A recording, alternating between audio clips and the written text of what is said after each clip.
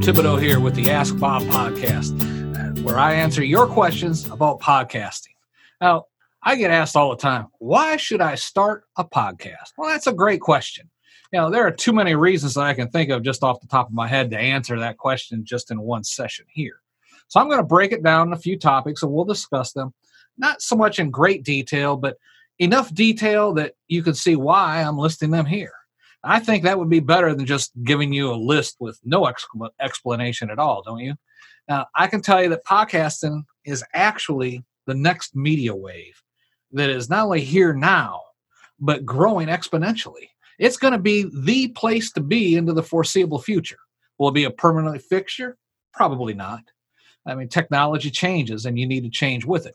But if you had a business, say back in the 1940s, and your primary method of marketing back then was to produce and mail out catalogs. Think about the Sears and Roebuck catalog or Fingerhut catalog and things like that. In the 1960s, radio became and still is a popular medium for promoting your business. In the 1980s, that shift started to change to television. Now, in the 21st century, everything's moving online. We started Evangelism Radio. When we started that radio station, we were breaking ground in online Christian radio. We had the ability to allow any pastor anywhere in the world to go live over the internet with just a couple of clicks on the mouse. And nobody else was doing that. And our radio ministry quickly grew to be number one in the world as rated by Showcast.com in the Christian talk genre. But times have changed again. Now podcasting is experiencing exponential growth. And we can see USB ports and Bluetooth and connectivity to the internet being offered in cars and all over. I mean, I seen a post recently that Delta Airlines is offering podcast connectivity on some of its flights and soon will be expanding to all of its flights. All of this should tell you, yes, you should have a podcast. Now, in the next few episodes, I'm going to go over some additional points that will make this clear to you. And I'll explain to you how you can use podcasting to establish and grow your brand and your business. Now, if you have a podcasting question, send it along to me. You can leave your question in the comment section below, but a better way of communicating with me and making sure I'm able to see your questions quickly is by using the contact form on the website.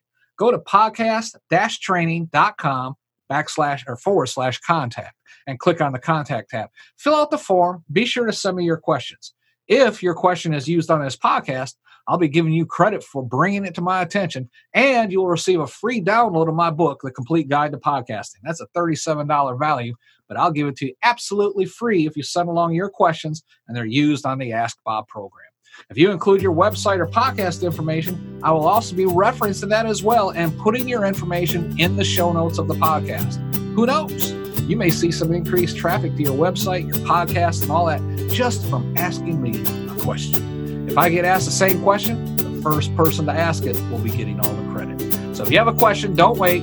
Ask today. Just go to podcast-training.com, click on the contact form, and send along your question. Now, next time we'll be talking about how podcasts are better than blog posts. Be sure to subscribe to this podcast so you can be notified every time we release a new episode and answer someone else's question. So until we talk again, keep listening. Remember, you are awesome.